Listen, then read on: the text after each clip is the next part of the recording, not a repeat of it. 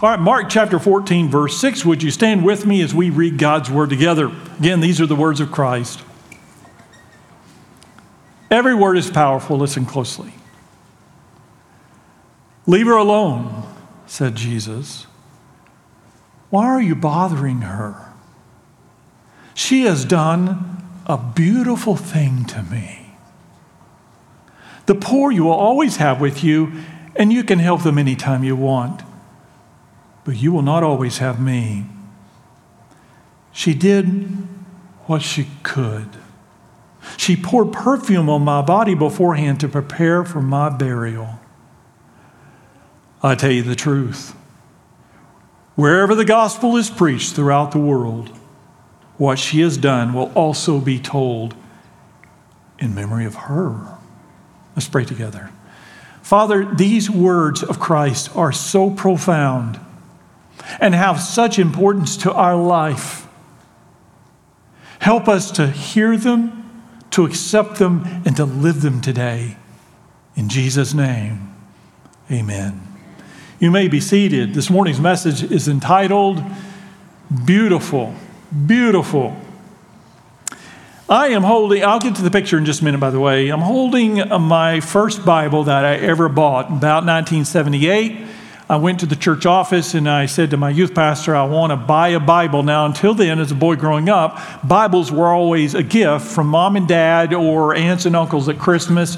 You know, that awful moment you open up your present expecting a toy and it's a Bible. Well, God had been moving in my life and He was preparing me to get ready for ministry. And so I developed a sudden interest in having my own Bible.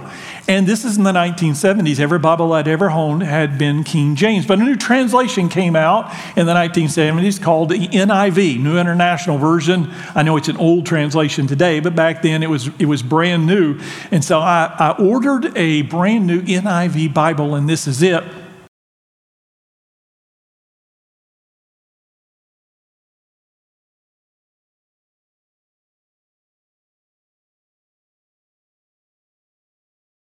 What defines beauty? Last year, the cosmetics industry alone in the United States was a $49 billion industry.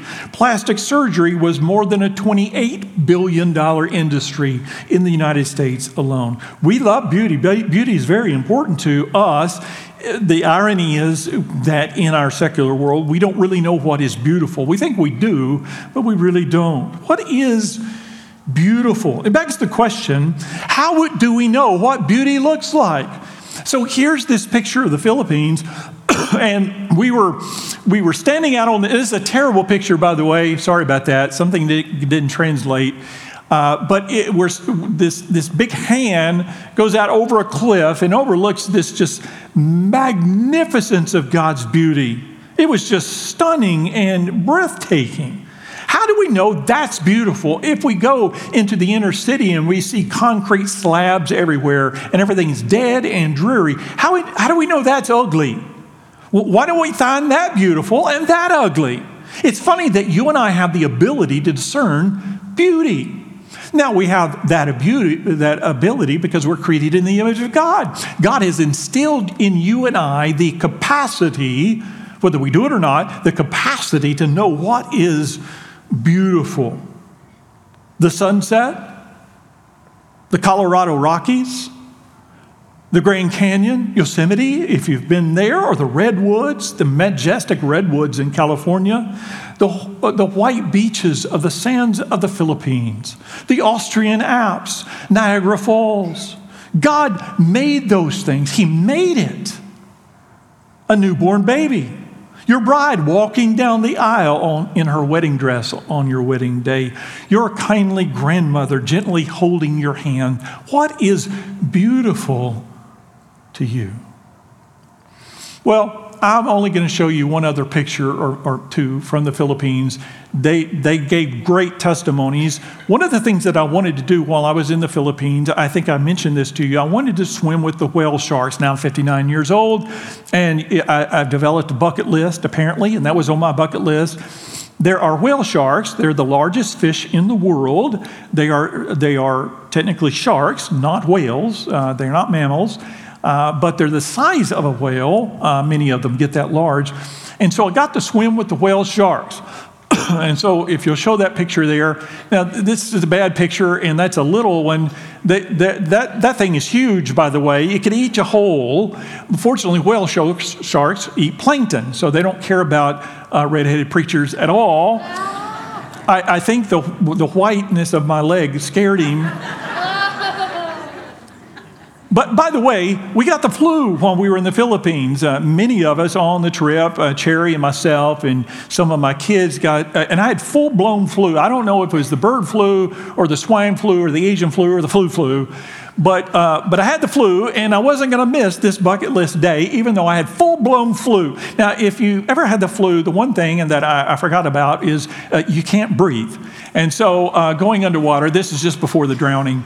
And so I had trouble breathing, and the little Filipino guy with my camera kept going, dive down. And so this is as down as I could get right there for 3 seconds before I went above the water and gasped for air. Now, there is one more picture, and this is Judah Sandiford. He's 21 years old, young and healthy. He's just diving down like a mermaid.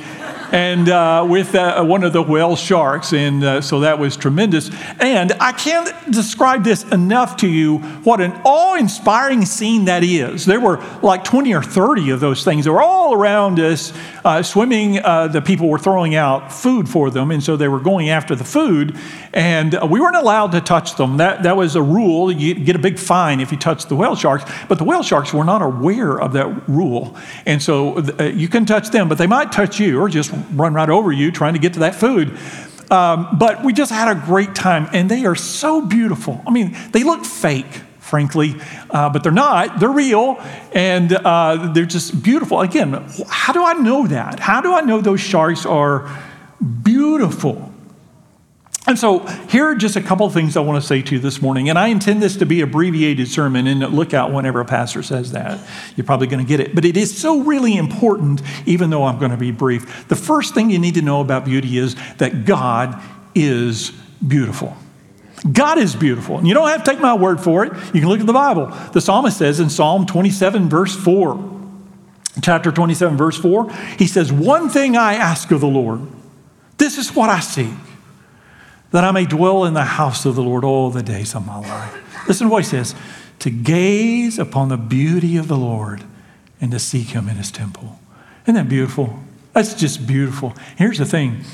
How can an unseen God be beautiful? How can an invisible God be beautiful? But that's what David says. And I'm here to tell you, he's right. God is beautiful. He's the very definition of what beauty really is. When I was this age right here in the late 1970s, there was a Christian singer named Keith Green. Now, he later died in a plane wreck, but an amazing, phenomenal talent for God, loved the Lord with a passion. And so he wrote this song. He actually came to one of his audiences one night at one of his concerts. He said, "This week I wrote God a love letter." He said, I wrote it down and I wrote a song. I made it into a song. It's a very simple letter to God, and it's called, "Oh Lord, You're Beautiful." Here are the words. "Oh Lord, You're beautiful. Your face is all I seek. For when your eyes are on this child, your grace abounds to me." Oh Lord, You're beautiful. Your face is all I seek. For when your eyes are on this child, he says again, your grace abounds to me. God is beautiful. Don't let anybody else ever tell you anything else about God. In this culture, they'll say God is racist, or God is anti-woman, or anti-this, or he's outdated. Don't listen to those lies. God is beautiful. Secondly, God sees beautiful or beauty on another scale. God sees beauty on a whole other scale, on another level. And from that, two things. One, God does not see beauty like we do. If you look at Matthew chapter 23, verse 27, Matthew chapter 23, verse 27, this is Jesus confronting the Pharisees, and he says this, Woe to you, teachers of the law and Pharisees, you hypocrites! You are like whitewashed tombs, which look, here's the word, beautiful on the outside, but on the inside are full of dead men's bones and everything unclean. In the same way, on the outside you appear to people as righteous, but on the inside you're full of hypocrisy and wickedness. Jesus says, listen to me. I know beautiful. And everybody else says, you guys are beautiful. He says to the Pharisees, you're all decked out in your Pharisee outfit. You're all nice and clean. Your hair looks good. You got your jewelry. You guys think you're beautiful. He said, but you're like whitewashed tombs. All clean and white on the outside, but I see what's on the inside. And where it matters, you're ugly. You're ugly. Jesus, God, does not see beauty as we do. Now, I've got good news for you today. If you're sitting out there and you're thinking you aren't that handsome, and you may be right, or you're not that beautiful. You may think you're a little too short, and a little too wide, and a little too bald, or a little too old, or a little too this or that, and you may be right. Who am I to say? But God doesn't care about any of that. It's extraordinary how much time, effort, money we spend on something that matters not to God at all. Now, some of you here, somebody in here has the most expensive outfit in the room on. Don't look around. And somebody here has the least expensive. Somebody gave it to you a long time ago, and it's pretty tattered. Listen, God doesn't care. You don't get any credit for having the best outfit or the worst outfit. God looks right through all of that. He didn't care about your bald head, men or ladies. I don't know. He didn't care about your weight. God cares about what is in your heart. He sees true beauty from the inside out. And I want you to know this. According to God, God says anyone can be beautiful. Now, you're sitting out there thinking, well, I'll never be Tom Cruise, or I'll never be a supermodel, because you don't have a choice about that. I can't go back 30 years and be young and handsome anymore. Doesn't make any difference. God says, I do have a choice to be beautiful in His eyes. If you look with me in Romans chapter 10, verse 14, this is the Apostle Paul speaking to the church in Rome. Romans 10:14, he says this. How then can they call on the one they've not believed in? Speaking about sharing the gospel here. And how can they believe in the one whom they've not heard? How can they, the lost, hear without someone preaching to them? And how can they preach unless they are sent? Listen to what he says. As it is written, how beautiful are the feet of those who bring good news. Now, I didn't show you my feet in that picture because I don't want to frighten you. I have a lot of pain in my feet. I don't know about you. As I get older, just a lot of pain. And so when we're in the Philippines, you can get a foot massage cheap, like $6 or $7 for an hour-long foot massage. So I got a couple of foot massages, but every time I go in, I'd apologize before I took my socks off, just to prepare them for the whiteness they were about to see. My feet are so white, you can almost see through them. Okay, you can actually see which veins are blue and which ones are red through my feet. They should have me go to anatomy class in the universities just so because you can see through my feet. They're just not my best. But listen to what he says. It doesn't say how long your feet are, because mine are long, my toes look like fingers. It doesn't matter. God says how beautiful are the feet of people who bring good news. When you use your feet for the glory of God, they're beautiful to God. So it doesn't matter what your feet look like. I don't care about those moles or those warts. God's not interested in that. He cares about what you do with your feet for His glory. God says anyone can be beautiful. How beautiful are the feet of those who bring good news. See, God sees beauty on another scale. I've seen a lot of babies over the years, but I've never seen a mother tell me that her baby was ugly. Never happened. Don't get me wrong, I've seen some ugly babies. I'm a man, I think more objectively. I see the mothers gently holding the child in a blanket, and when I get close enough, I go, what happened? You know, some kids can make bald and toothless work. Some not so much. But here's the thing. And, I want to say, don't worry, God loves ugly babies too. But I don't say that, of course. I may be thinking it, but I don't say that.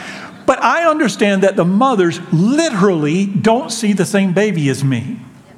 Because the mothers see a baby through their love. And they're not thinking, well, I love my baby anyway, even though they're as ugly as sin. They don't think that. They think, my goodness, that's the most beautiful baby I've ever seen in my life. Because God created them in His image. And through love, they literally see differently than anybody else sees. That's how God sees you. In light of all of your imperfections, in light of all of your inadequacies or our inadequacies, God looks at us and He smiles like a loving mother and He says, you are beautiful to me. God sees on a whole new level. Number 3, God is beautiful. God sees beauty on another scale. And number 3, lastly, we have to choose to be beautiful. Beauty is a choice. In Mark chapter 14, verse 6, our passage for this morning, that amazing event, Jesus has gone to the house of a man named Simon the leper. Now, I'll tell you, this event happened twice in his ministry. The first time, it happened a few years before while he was up in the northern area of Israel, up near the Capernaum area, and there was it says a worldly woman. She was either an adulteress or a prostitute. She came in and she poured oil on Jesus' feet, if you remember that beautiful story. And they were in a man's house named Simon the Pharisee. Well, this is a different house. They're down in Judah in the south near Jerusalem, very near Jerusalem. And this is another Simon's house. It's Simon the leper, somebody that Jesus had cured of leprosy. And while they're in this house, this woman, and John, the gospel writer John, actually tells us who the woman is. It's Mary. And we think it was Mary, the sister of Martha. Mary and Martha were the sisters of Lazarus, who Jesus resurrected from the dead.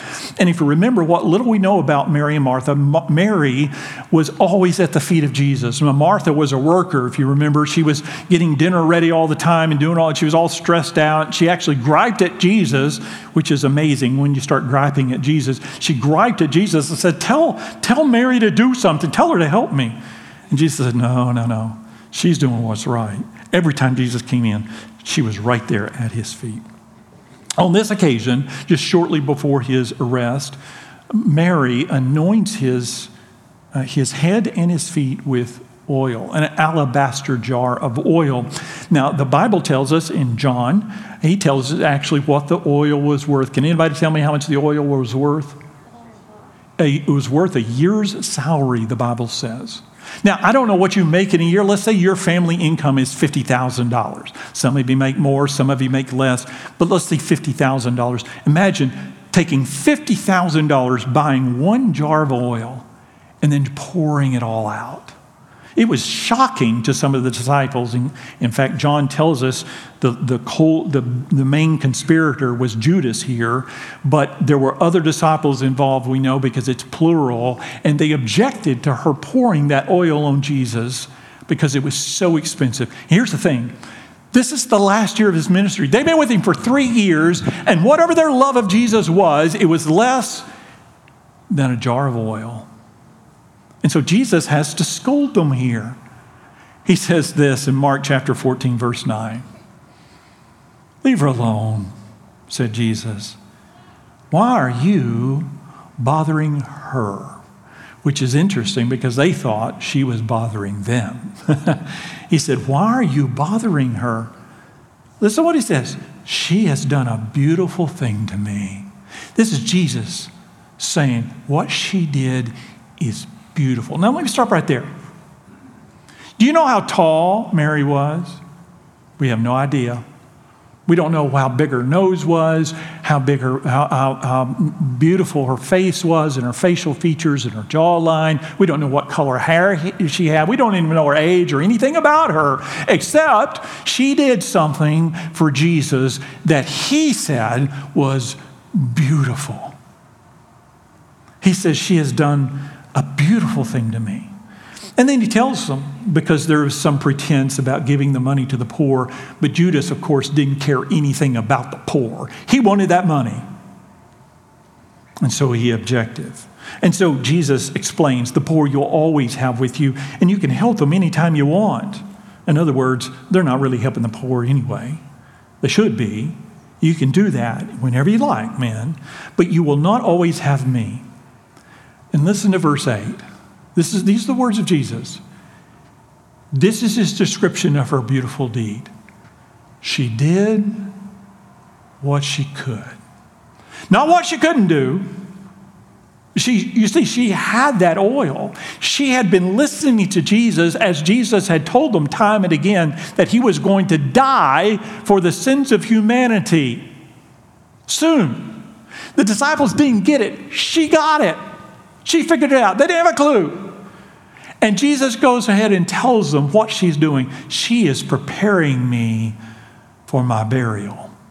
She's preparing my body with oil, and that's what they did with expensive oil. They put it on people's bodies. And remember, when Jesus was crucified, there was no time. It was the Passover weekend, and so they had to get Jesus off of the cross for the Sabbath, as the Sabbath was happening about 6 o'clock Friday night. So they hurriedly got him off the cross and got him in the tomb very quickly. There was no time to prepare his body for oil, for burial. And by the way, this is Mary, the sister of Martha.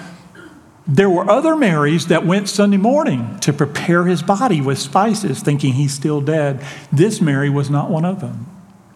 Interestingly, she'd already prepared him, was the only one who ever prepared him for burial. And it was this very scene. And that's what he tells them. She poured perfume on my body beforehand to prepare my burial. Listen to this. Listen to verse 9. I tell you the truth. Wherever the gospel is preached throughout the world, what she has done will also be told in memory of her. Now, for you naysayers out there that think the Bible is just made up or that Jesus didn't really have any idea what was going on, he says this before his arrest, crucifixion, and resurrection. Long before, years before the gospel will go throughout the world. In fact, here in the 21st century, because of the internet, we have been able to reach countries we've never reached before. We're able to reach people groups that officially hate Christians, and yet they're hearing the gospel of Jesus Christ. Jesus, here at this scene, already knew. They didn't know anything about the world. For most of them, the world was about 90 miles wide there in Israel from one shore to the other shore. They didn't know. Some of them knew that the Roman Empire, that was the world, but they had no comprehension of what the world really was. All of these nations, all of these countries, all of these people groups, they'd never seen them or heard of them in their life, but Jesus knew because he created all of them. And here he is saying, in verse 9, wherever the gospel is preached throughout the world, all over the world, what she has done will also be told in memory of her. Now, there were millions of people living at that time, hundreds of millions. Do you know their names? How many do we remember, in fact, of all the hundreds of millions of people that were living during the time of Christ? How many names do we know? A few hundred? Maybe 1,000? Of course, we don't know them. I can name you 10 people. But there is somebody we do know. Someone who's infamous. Someone whose name has been mentioned time and time and time again. In fact, 3 of the 4 gospel writers mention this very account. And she's famous because of one thing she did one day. One thing. And Jesus says, because of this, she will always be remembered and honored. That tells me that you and I have the ability, listen to me, we have the ability to do something this week, today, that is so substantial, God will never forget your name. He will always think of you and think that person is beautiful. Doesn't matter what your physical condition is. Doesn't matter what your physical beauty is. Doesn't matter what your bank account says. You can do something that is so famous in God's eyes, He'll never blot it out. This week, you can do something that is beautiful to God, and He'll never forget it. I just find that, don't you find that remarkable? Now, 1 Peter chapter 3, verse 3 says this, speaking to the ladies here, but bear with me.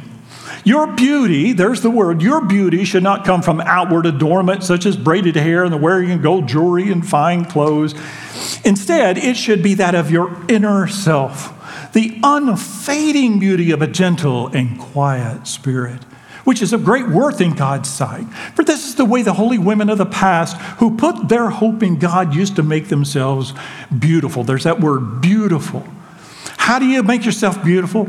Well, here he's saying it ain't makeup, it's not fine jewelry. Even the atheists can do that.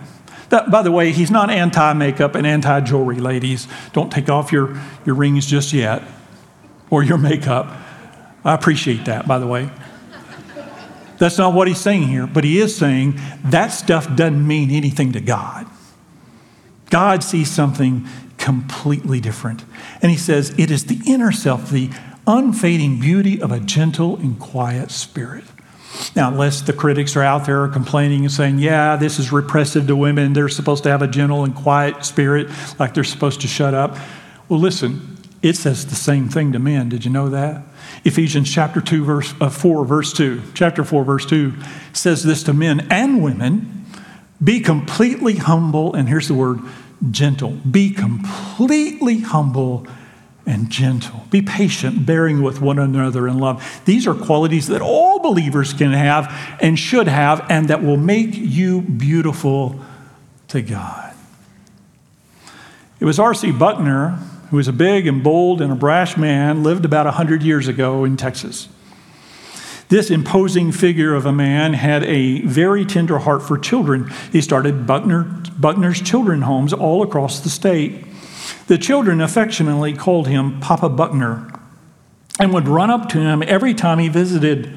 He would always take the time to pick up each and every child and give them a big hug. He loved kids. One day when he was visiting one of the homes and was hugging the children one at a time around him, when he noticed a little girl in the corner who was standing with her face opposite of him and all the rest of the kids toward the wall, he discovered that she had been seriously burned in a fire and had terrible scars on her face, burn marks. He went over to her and asked, sweetheart, don't you want Papa Buckner to hug you? Without turning around, she said, no, I'm too ugly. Mr. Buckner knelt down. He picked her up in his arms. He turned her face gently toward his, looked right into her eyes, and then he did what no one had ever done. He reached over and he kissed her on her burn scars. Never happened before to her. And he said this, sweetheart, you are beautiful to me, and you're beautiful to God. Listen, I don't care what anybody else says to you.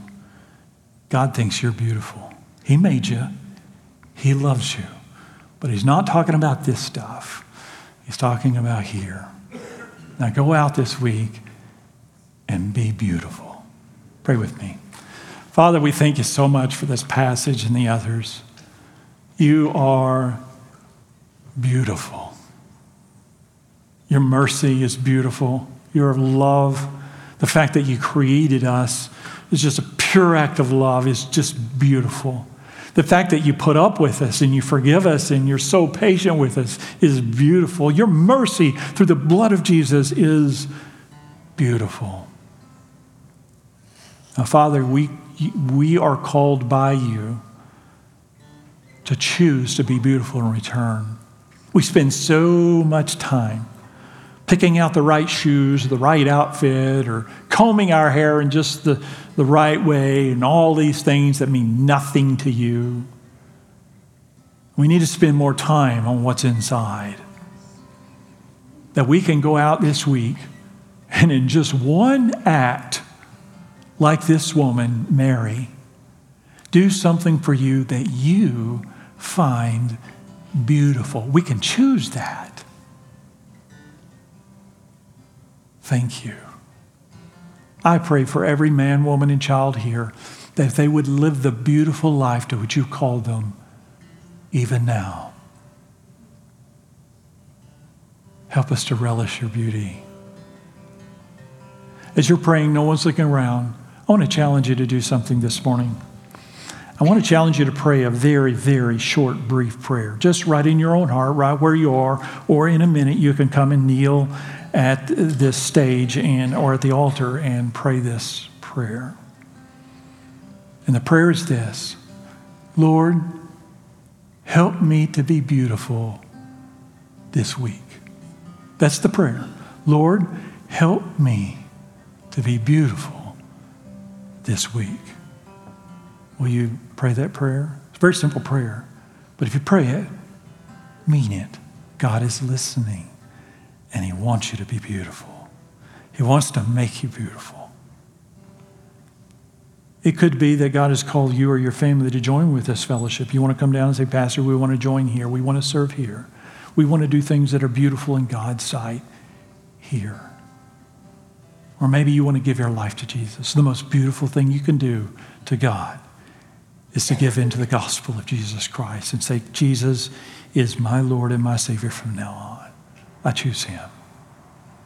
Or you just want to come and kneel and pray, Lord, help me to do something beautiful in your eyes this week. Would you stand? Nobody's looking around. All heads are bowed. All eyes are closed. And as you stand and as you pray right now, you come.